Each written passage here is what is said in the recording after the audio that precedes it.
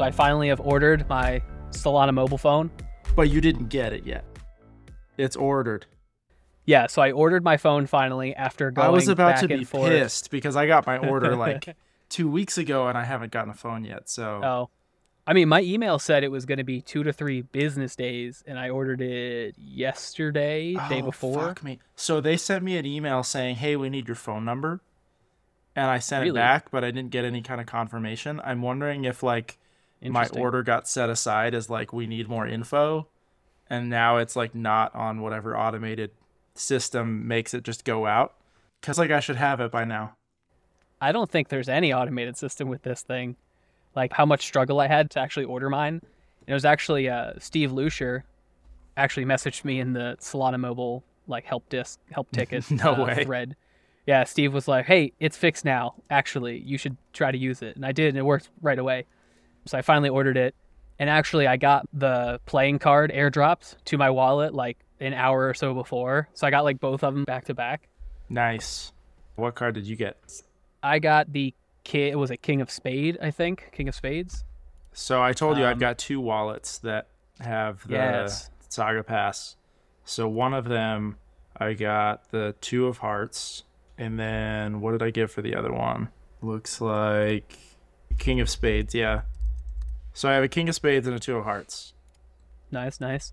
So from what I gathered, there was a 25% chance of getting each of the 4, and then there was a 1 of 1 for the Joker, is how it was being broken down. I didn't look too far in. I like saw a tweet or something, but I didn't look too far into what was going to happen with this stuff. Do you know what the plan is? So I have no idea what the plan is, but I did see a tweet from, maybe it was in the Solana Mobile Discord, possibly, somewhere from Solana Mobile. There's going to be some sort of game that you can play with them. They didn't give a whole lot of details, but something to the effect of once the actual phones get launched out in the public, in the wild, you can play your best hand, I think is what it said, to do something. No one knows. Interesting. I mean, that's kind of cool. I like the idea. I like how existing sales of things being coupled with NFTs could play out, right?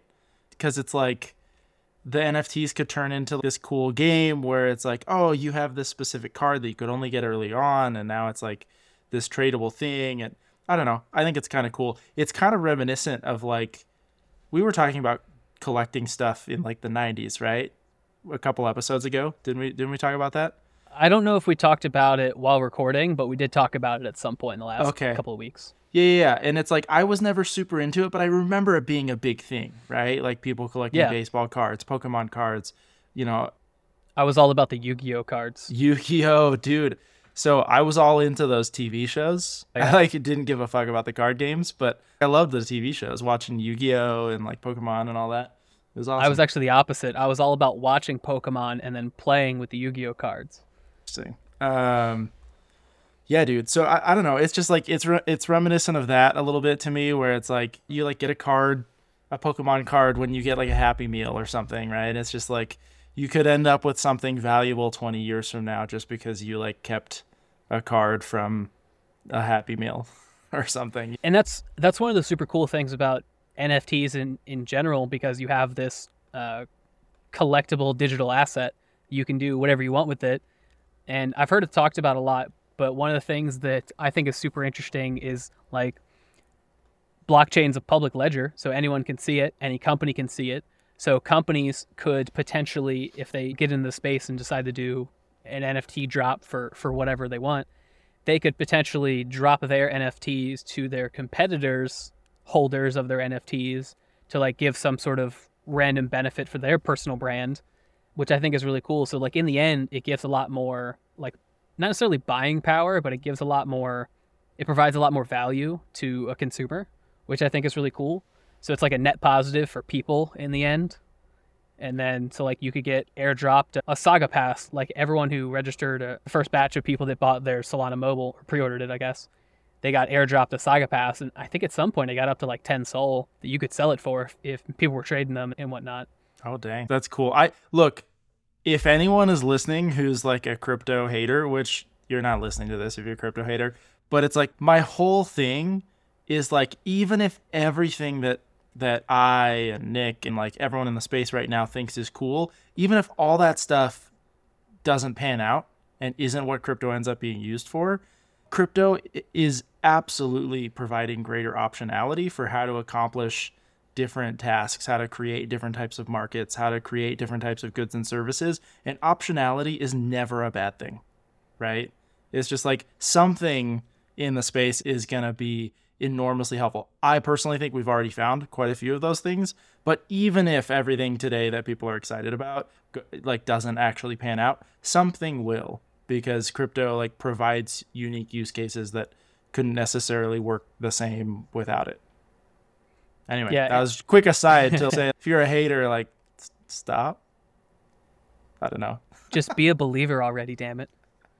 Yeah. No, I think you're right. Like, there's a lot of really cool things that have been produced and built because blockchain doesn't necessarily allow it. Like, some of these things, like a digital collectible, like those debatably existed for the last 20 years of the internet, but there was no way it's just a line item in a database owned by some company. Say you're playing whatever video game you like and you have 50,000 gold in that video game. That's just a line item record in a database. That doesn't mean anything. You can't take it elsewhere. But like with crypto and with blockchain technology, you can take it anywhere.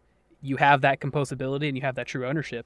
This conversation gets super nuanced. I don't know if we want to have this conversation right now, but it's like, you could totally argue, someone who isn't really into crypto could totally argue that you can't take it anywhere. It's locked into the chain that it's on, the same way that like a line item in a traditional database is locked into whoever runs that database, which I think is totally accurate.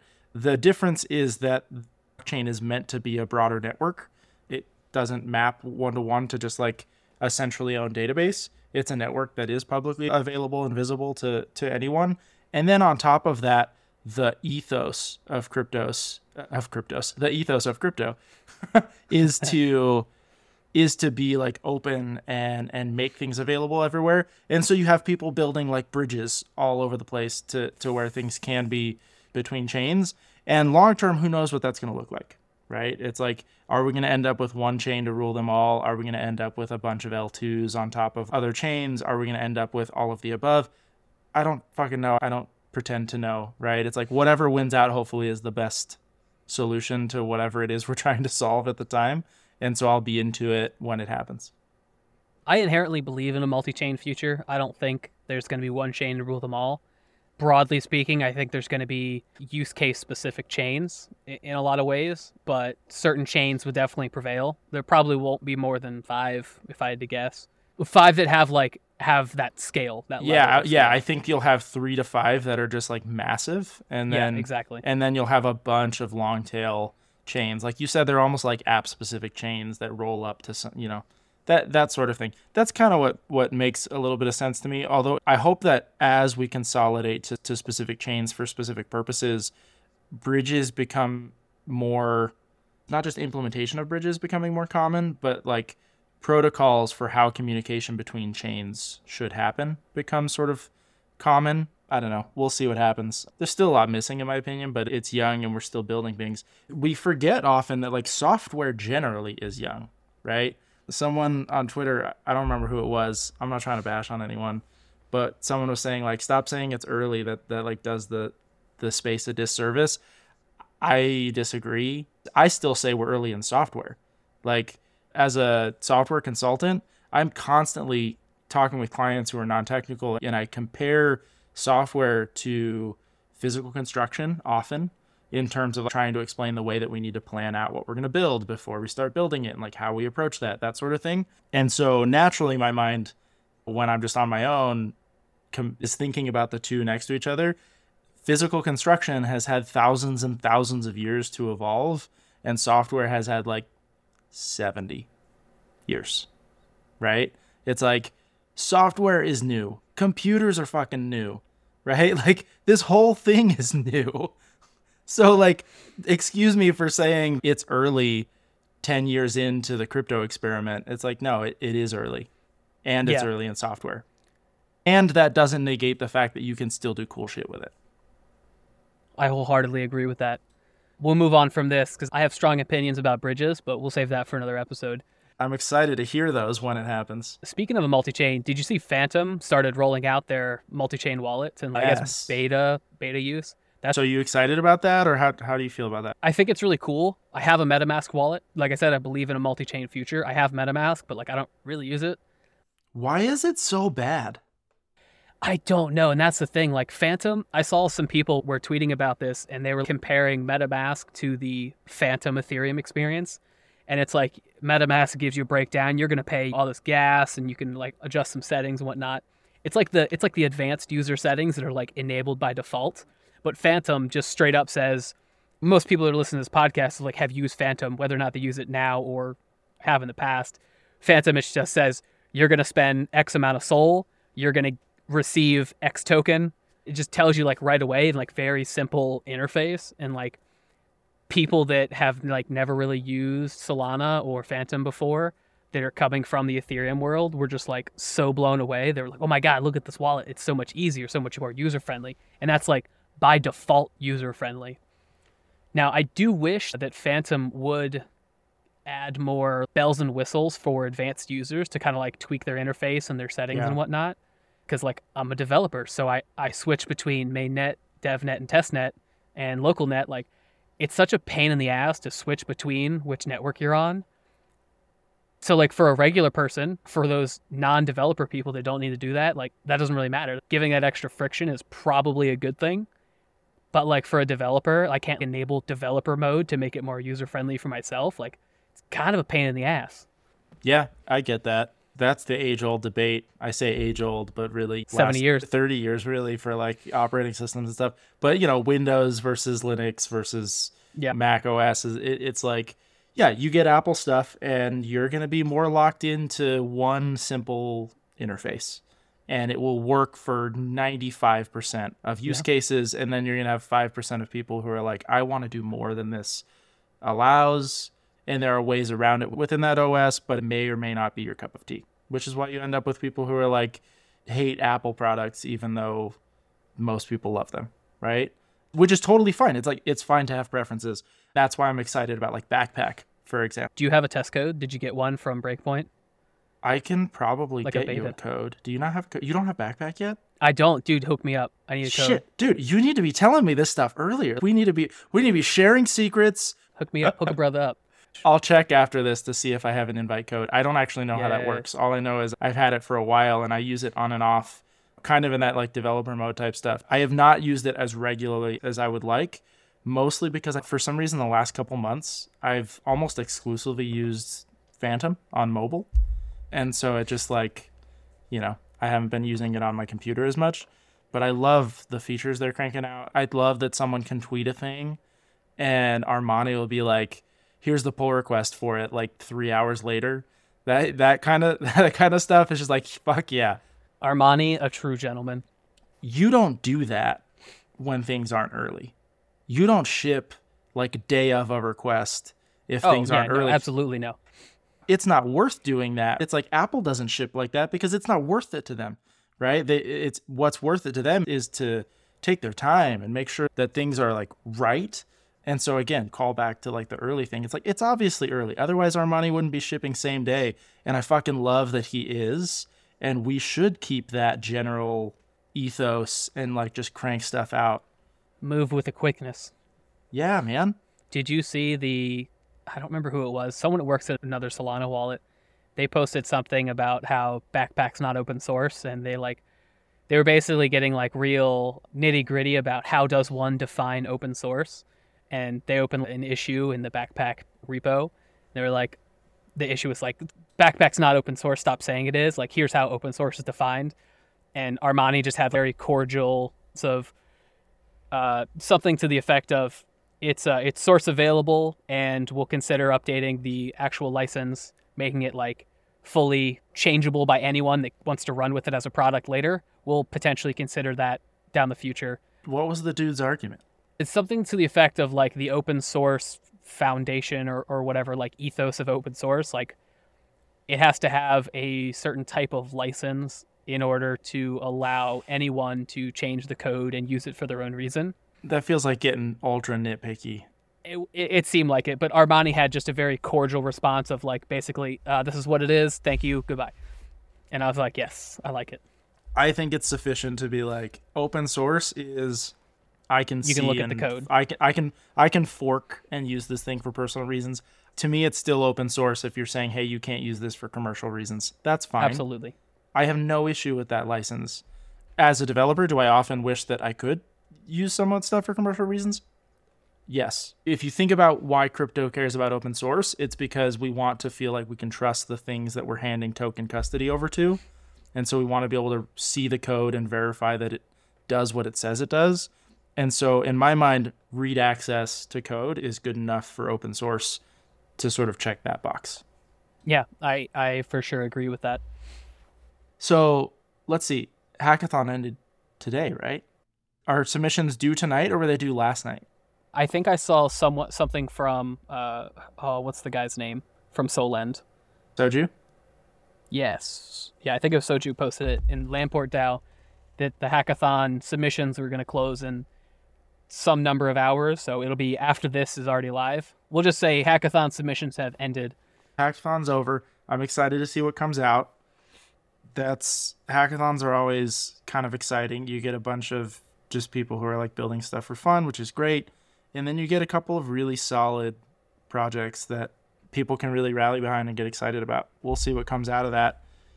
I think that one of the things that's going to be kind of interesting is this was a pretty short hackathon. It was like 2 weeks-ish, something like that.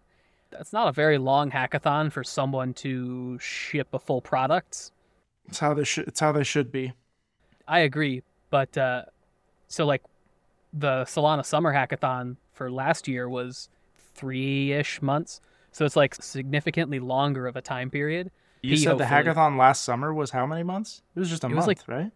I thought it was like 2 or 3 months. I think it was just a month. It was just like middle of July to middle of August. The summer camp hackathon? Yeah. Don't get me wrong, it was still longer than the Sandstorm hackathon sure. by far, but I think it was just a month, maybe just over. Maybe I'm misremembering. I mean, you actually participated in it, so I did participate. So I'm gonna go with what I say. I buy it for $1. But the Magic Eden hackathon lasted forever. It was originally a month, and then they like extended it. And I don't know if that was because it like crossed over holidays or something. I don't know why they ended up extending it, but it got extended, which was both like great. I needed the extra time, but also like, Jesus, I've been doing this hackathon forever. So I actually think I would be inclined to participate in shorter hackathons in the future. The reason I say that, I'm at this phase where like I'm managing a bunch of projects at once. And so when you have this long hackathon thrown in there, it's easy for me to just treat it like my other projects rather than with the like intensity and focus that I want to give a hackathon project. If you say, hey, we've got 2 months to build this hackathon project, it's like I'm allocating a few hours a week to trying to staff people on the project, trying to like see what's been happening instead of hacking on it myself. And I want to participate in a hackathon and actually like code, right? If you tell me, hey, we're going to set aside 4 days, like a Friday to Tuesday type of situation to do a hackathon, that's a short enough time frame that like once or twice a year, I might even leave my house to hack on something like that so that I'm like away from my kids and spouse and stuff, right? And actually just code for a few days, and that would be sick. I would really enjoy that, I think. No matter how long a hackathon is, like if you want it to be shorter, you can always make it shorter. Like, so if the whole hackathon is officially allotted for 1 month, that's not how external motivation works. You could just do Nick. 2 weeks. Come on. Then you're like putting the onus on me to be disciplined for a few days. Like that doesn't fucking work. Come on. You're right. I'm over here calmly making excellent points. Look, maybe some people operate like that because they've been in the military for who knows how long. The rest of us have zero discipline and need external things forced on us to make us do anything. Hey, discipline is all relative. Are you saying you're not disciplined? Are you saying you don't think you're disciplined? I don't think I'm disciplined. What time did you wake up this morning? I snoozed 4 times this morning. And still woke up at? Like 10 minutes before I had to walk out my door to like get to work on time. I need a time, man. What time did you wake up? 6:40 6:40, 6:50 a.m. You snoozed 4 times and still got up before 7? You want to know what time I woke up today? 9. 8:45, and that was early for me. Yeah, well, I had the wife and I had to get out the house, got to get the kid to daycare. I am not like a regimented person. I'm good at like these bursts of intensity, but it helps to have like short deadlines and just like very in your face requirements. And then I just like really get my ass in gear and get stuff done. How about this? I can give you an in-your-face requirement. From the day you get your Saga phone, you have 2 weeks to make a production app and ship it. Boom. There, you have your own personal hackathon. What's the app? What happens if I do it? What happens if I do it? What happens if I don't? Because it's got to be real. You can't just like tell me. Okay. I have to actually. It's got to have high stakes. I don't know about high stakes, but I don't know. All right, you think about it and you get back to me. Hold on. Let me see how much bonk I have. If you tell me you're going to give me 50,000 bonk, I will punch you in the nose because that's nothing. I'll give you 69,000 bonk. That's what, like a couple cents? Yeah, why not? Oh, man. Don't get me wrong. I want more bonk. Just that isn't enough to move the needle. You know what? I'll tell you what. So in the previous episode that we recorded and we got rugged by our recording software, we talked a bunch about Solana Spaces. And you had not signed up for the Solana Spaces NFT drop thing. I am now. Yeah, but I have 9 NFTs from them. You can pick any one of the NFTs from my Solana Spaces drops, and I will give it to you. Some of those are pretty dope. You can choose any one you want, but you have 2 weeks from the day you get it. All right. I'm down. Ooh, I kind of like that last one. This one? I think this one's brand new, actually. That's pretty cool. I don't think I've seen this one. Waterfall. All right. 2 weeks from when I get my phone to ship an app. Do you have any requests for what the app is and what it should do? It has to work. Okay. I'll tell you what. I will be your tester. How about that? Great, I will great. Cuz I have an Android phone. Hopefully by the time you have completed this 2-week challenge, I will have my phone as well. You're going to have your Saga before I will, apparently, so... Yeah. I gotta send someone an email and figure out where my phone is. So that you know what the reward is. What's the risk? Oh, we're doing risk and reward? I was thinking you said I got to make it worth you. Yeah, you got to make it worth my while. I could publicly shame you. I don't know how much that's going to be, though. That's fine, yeah. I'll take that risk. Remember, I offered to do an hour a week of jamming with you on mobile development. Remember? That's true. So it's like, why not just do that and we'll just build an app together instead of you trying to incentivize me to do something in 2 weeks? I'm busy. I'm busy too, but this side's way more fun for me. But I can set aside an hour. You said an hour a week or an hour a day? I said an hour a week. Okay, I just couldn't remember. An hour a week, maybe even a couple hours a week, I'd be down and we could just work on something together. And you seem a little bit more intrinsically motivated than I am anyway. Nick, like for listeners, Nick is the reason this podcast exists. I would be talking about a podcast for the next 6 years, whereas Nick was like, podcast, let's do it tomorrow. Here's something on your calendar. Let's go. I just like jamming on stuff, and both on the keyboard and in audio, I guess. I've that. actually wanted a podcast for so long, but I just haven't been able to like find someone who I could talk to on a recurring basis about topic, like semi on topic at least. So this works out. Just on semi. Generally speaking, the way to get me to do things is to make it provide some kind of social element, right? It's like if I'm just going to hang out with a buddy and chat for an hour, that's great. If we're going to hang out and jam on an app, like I can do that. If you tell me like, hey, I want you to do this thing, that's a little bit harder for me. It either needs to be social or there needs to be stakes to it. Stakes typically being like monetary reward or some kind of risk, that kind of thing. And that's really what gets me motivated. So in lieu of discipline, since I don't have any, I typically just find ways to impose external stakes on myself when there's a thing I know I want to do, but know I won't do if I don't raise the stakes somehow. So yeah, that's a tidbit about me nobody cares about, but that's okay. I feel like a good portion of this last 10 minutes is probably going to get cut out. Shout out to Joe C. What's his last name? I know his last name, but he doesn't have it in his Twitter profile, so I'm not going to say it publicly. I don't know if he's publicly saying his last name. Joe from the Solana Foundation DevRel He's team. awesome. Yeah, so he's on the DevRel team. He started making short, like, Solana crash course type things on YouTube before he got hired. In fact, that's like how he got hired, is I think Chase or Jacob saw his videos and they were like, hey, how about you come do more of these and join the DevRel team? I think that may not exactly be what happened, but I do know that he's been making more of these like Solana crash course video series, and they're freaking awesome. So shout out to Joe. And if you're looking to learn a little bit more about Solana development, go through his crash course video series, especially if video is your jam. Yeah, for sure. You know what the funny thing is? So you mentioned his tutorial videos prior to working at Foundation, and I actually found those like recently after Breakpoint, after I actually met Joe in person. And I was just browsing the internet, browsing YouTube, and I was just like looking to learn some more stuff. And I was like, oh, this one's about like more Rust theme. So I started watching it. I was like, this voice sounds really familiar. I got like 5 minutes in. I was like, this is Joe. This is 100% Joe. And then I watched a whole bunch of them. I haven't watched any of them since like last spring when Chase was like, hey, watch these and tell me what you think kind of thing. But I've watched a couple then. I've seen Joe do some teaching in person over the summer at Mountain DAO. Dude's freaking awesome. Ooh. Not to mention he's a party. He's a lot of fun, which is the most important thing to me, right? Who cares about learning when you can have fun? All right, let's wrap this and then we can have fun. Okay, fun time. All right. Notes for the show can be found at sulfate.com. Bye. Peace.